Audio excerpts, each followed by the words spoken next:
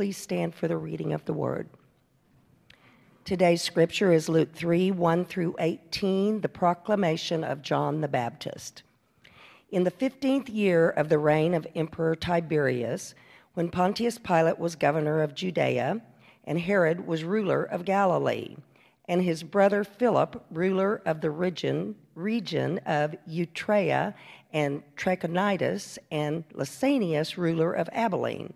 During the high priesthood of Annas and Caiaphas, the word of God came to John, son of Zechariah, in the wilderness.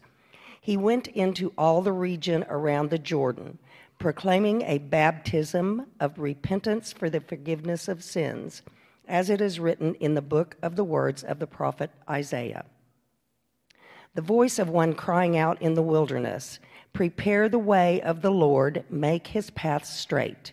Every valley shall be filled, and every mountain and hill shall be made low, and the crooked shall be made straight, and the rough ways made smooth, and all flesh shall see the salvation of God." John said to the crowds that came out to be baptized by him, "You brood of vipers, who warned you to flee from the wrath to come? Bear fruits worthy of repentance. Do not begin to say to yourselves, 'We have Abraham as our ancestor.' For I tell you, God is able from these stones to raise up children to Abraham. Even now the axe is lying at the root of the trees. Every tree, therefore, that does not bear good fruit is cut down and thrown into the fire." And the crowds asked him, "What then should we do?" In reply, he said to them, "Whoever has 2 coats must share with anyone who has none, and whoever has food must do likewise." Even tax collectors came to be baptized, and they asked him, "Teacher, what should we do?" He said to them, "Collect no more than the amount prescribed for you." Soldiers also asked him, "And we, what should we do?" He said to them, "Do not extort money from anyone by threats or false accusation, and be satisfied with your wages." As the people were filled with expectation and all were questioning in their hearts concerning John, whether he might be the Messiah, John answered all of them by saying, "I baptize you with water, but one who is more powerful than I is coming. I am not worthy to untie the thong of his sandals. He will baptize you with the Holy Spirit and fire. His winnowing fork is in his hand to clear his threshing floor and to gather the wheat into his granary, but the chaff he will burn with unquenchable fire." So, with many other exhortations, he proclaimed the good news to the people.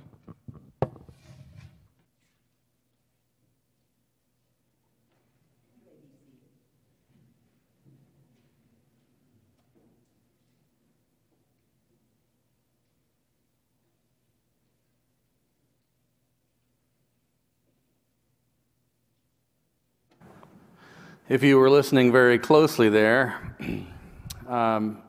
you heard a phrase. I'll point out which one it is to you in just a minute, but I don't know about you, but I've heard several rather intense, shall we say, discussions over these past several years about, what is the most appropriate season's greeting? What should it be for this time of year? It seems people have a great deal of passion to hash out these, in my opinion, rather small details, but, happy holidays, Merry Christmas. But John the Baptist really gave us something better. Can you imagine how many greeting cards Hallmark would have sold if they'd only latched on to brood of vipers? I mean, nothing quite sends the warmth and the feels we're looking for this time of year, like calling, your friends or foes a nest of venomous snakes. Am I right? I don't know about your house, but at my house, sometimes we use, a little stronger language. We're a little more pointed with one another that we know and love the most because, we have years of familiarity built up at point blank range with one another, don't we? That's kind of how families are. And we know each other incredibly well. So I actually find it quite helpful to frame John's brood of vipers comment this way. The words used by John, a devout person of faith, were spoken to other people of faith. The crowds coming were people of the same faith. He couldn't have gathered a crowd from folks who were not with language like that, after all, could he? And so John was hoping to jolt them into a better reality where their beliefs align better with their behaviors, and beliefs and behaviors align better with the gospel. Now, it's important to note that this rather harsh and urgent message was given to those on the inside of the family of faith, not to those on the outside. Keep that in mind. John had the eyes to see that there was a terrible crisis at hand. The most urgent and important thing, according to John the Baptist, if we're really listening for the message, that people of faith in his day could have done was to align their beliefs and their behaviors. Their lives, after all, were intended to be a tapestry that God used to display God's incredible unconditional love to all of the world. But their inconsistencies left so many holes in that tapestry, it was time to either repair it, fix it, or toss it aside in favor of something more appropriate to reflect God's love to the world. Did you hear the words? Every valley shall be filled, and every mountain shall be made low, and the crooked shall be made straight, and the rough ways made smooth, and all flesh, all people shall see the salvation of God. Those were the words of Isaiah, and John used them again in his fiery sermon right here. You see, when the ground is level, people have access and alignment to share equally in God's dream for the world, a dream where everyone has enough dignity, enough to eat, enough respect, enough. And so moving and rearranging the valleys and the mountains is heavy lifting, and it takes a team of willing workers. It takes a team who see the whole picture. John was trying to paint it in as brash, direct way as he could. It never really wins prophets too many friends. John was making the demand that their beliefs, the claim that their beliefs, what they think in their heads, matter far less than how they were treating one another with their hands and their hearts. John was making demands on behalf of a demanding gospel that they, remember, the faithful, not the world, would be willing to repent. He called on them to do a 180-degree turn. That's what repent literally means, and to go in another direction. And apparently John's appeal was so compelling that even unlikely folks who weren't in the family of faith were overhearing the family conversation. One might call it a family squabble. And even they were responding. Tax collectors, did you catch that? And soldiers of the Roman Empire, they were overhearing this, and they were repenting as well. But it started in the house of God. It started in the family of faith. And the gospel John was preaching was demanding. He was demanding more than just private prayers and devotions and beliefs and thoughts. To the soldier and the tax collector, for example, the gospel he preached demanded economic justice. He didn't tell him, hey, go home and pray about it. John said, no more extorting, no more overcharging. Their walk must match their talk if they were truly going to be repentant. And so John preached a gospel that demanded that those hearing made changes, or at least, well, were willing to ask that pesky question. Did you catch it when we read it? John preached a gospel that demanded that those hearing the gospel ask an extremely difficult question, not of someone else, but of themselves. What must we do? The gospel, when properly received, always demands the hardest questions of ourselves, by the way, and extends the most possible grace to everyone else. Otherwise, we're doing it wrong. And so, what was the answer to that soul-searching question? What must we do? John said, bear fruits worthy of repentance. Repentance.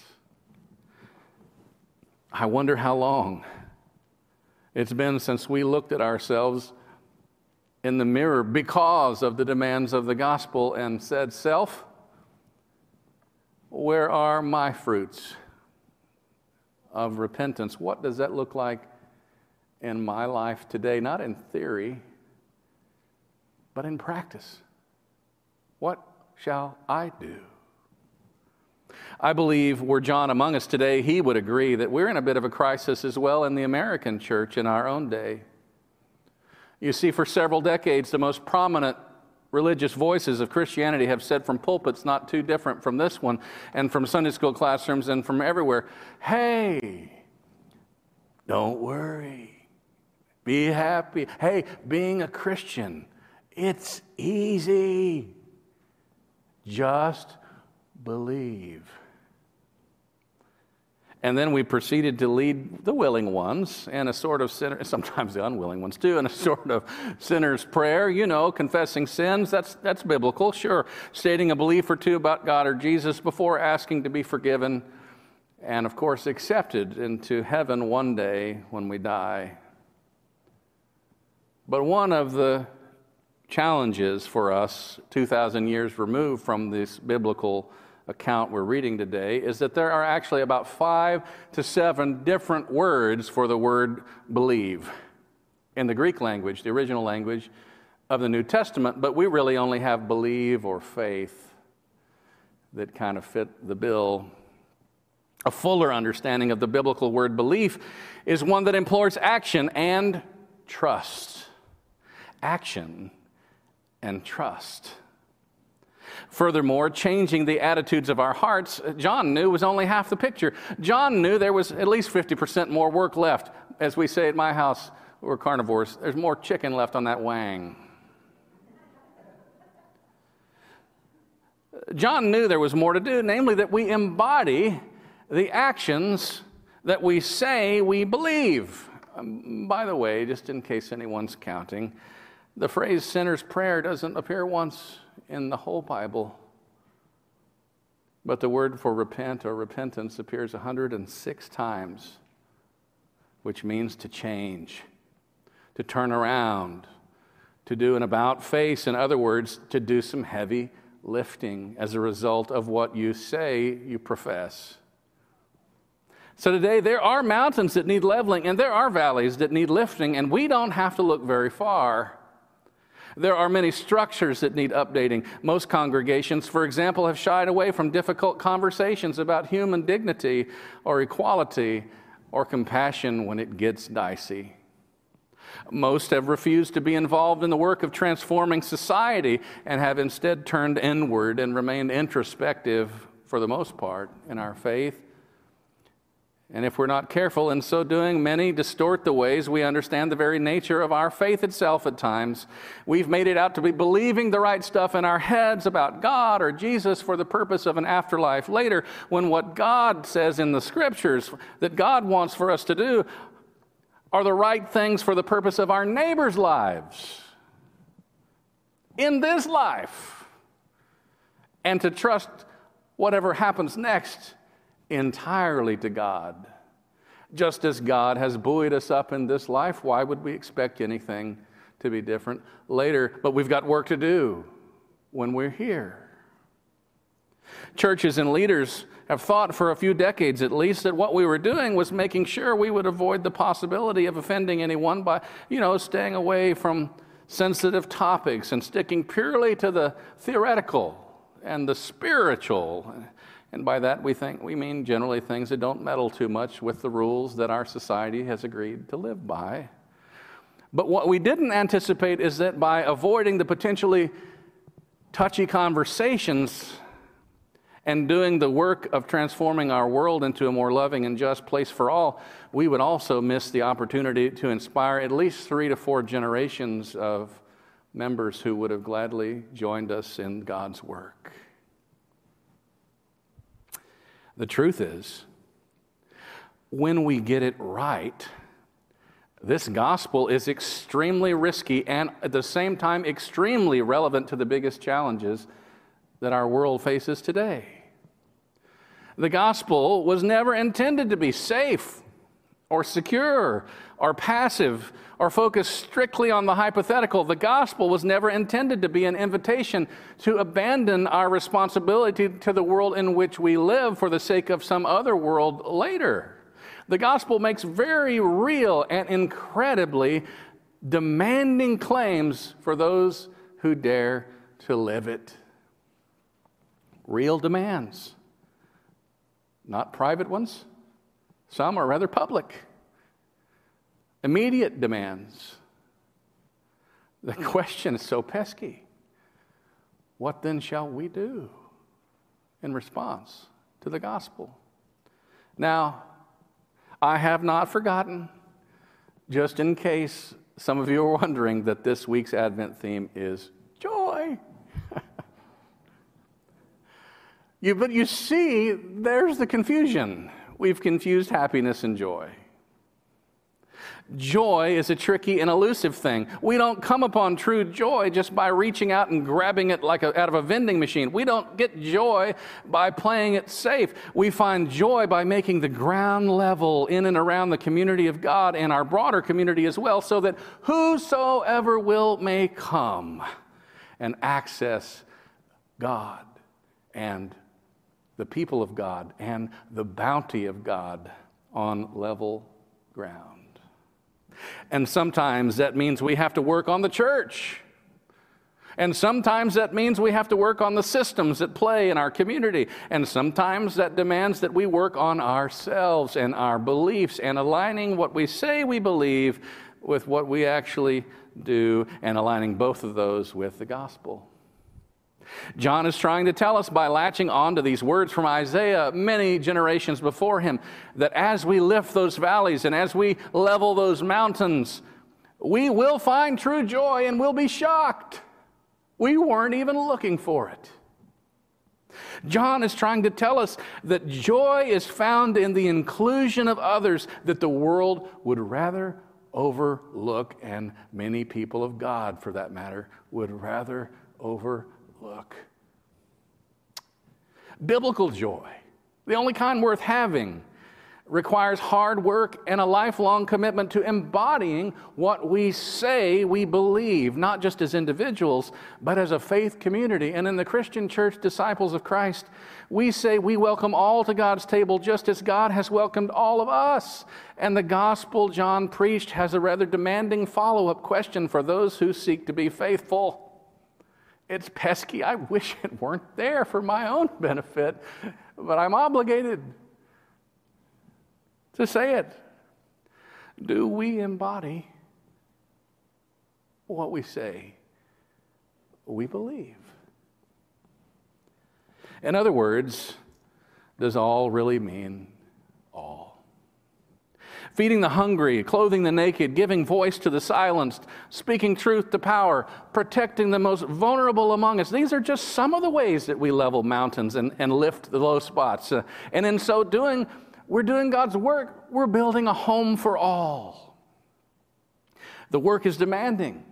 The work will often lead us to raise valleys that we realize we were the ones that lowered them in the first place. It'll lead us to analyze, hey, where's that mountain been? And realize we're the ones we have allowed it to stand. Maybe we even put it there somewhere back there in the dark ages and forgot.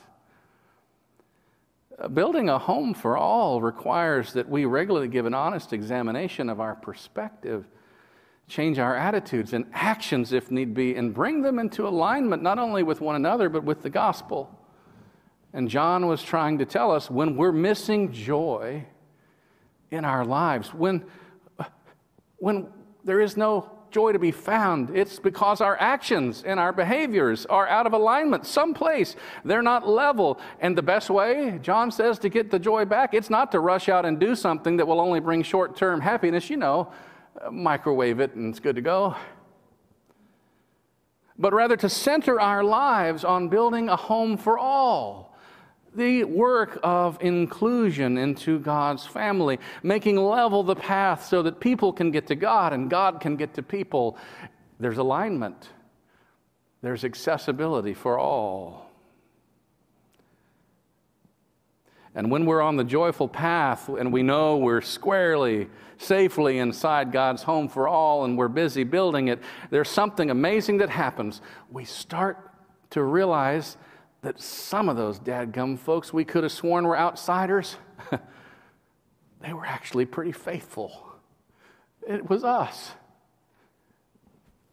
who needed realignment of our beliefs and our behaviors. And maybe we're the ones that need to change our attitude about how we feel about our neighbor. I read a powerful story recently about a Jesuit priest named Father Gregory Boyle. Amazing story. He is the founder of a ministry, and I'm not sure I'm cool enough to pull a ministry called this off. I think Eula probably could, but it's called Homeboy Industries. Doesn't that? I'm not cool enough, but I think Eula. See, she's got. And it's a gang intervention, rehabilitation, and reentry program based in Los Angeles, California.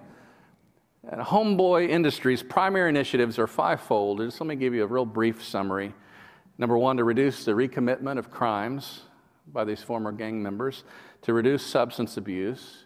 Number three, to improve social connectedness. Number four, to improve housing safety and stability. And number five, to reunify families. You talk about doing God's work of raising valleys and leveling mountains. And in this article, Father Boyle, he shared how their ministry has truly been a surprise, with results that have caught he and many of his most faithful volunteers off guard. He said, and I quote, "Me wanting a gang member to have a different life would never be the same as that gang member wanting to have one. But I have discovered that you do not go to the margins to rescue anyone. But if we're willing to go to the margins, a truly joyful thing happens. Everyone finds rescue, especially myself and my volunteers." My friends, that's the upside-down miracle of joy. Joy escapes us as long as we seek it for our own sake, but when we aren't seeking joy at all, but rather emptying ourselves, doing God's work of inclusion, building a home for all, joy is right there under our noses the whole time. We go to the margins seeking to offer love and inclusion because the gospel demands it, but when we're at the margins, joy shocks us every time because what we realize is we're the ones who needed rescuing just as much as anyone else. Rescuing what? Yeah. From self-absorption, from settling for a lesser gospel, and from a joyless existence. Joy waits for us at the margins, dear ones, as we build God's home for all. May we embody the faith we say we believe, and may the Holy Spirit help us. Amen.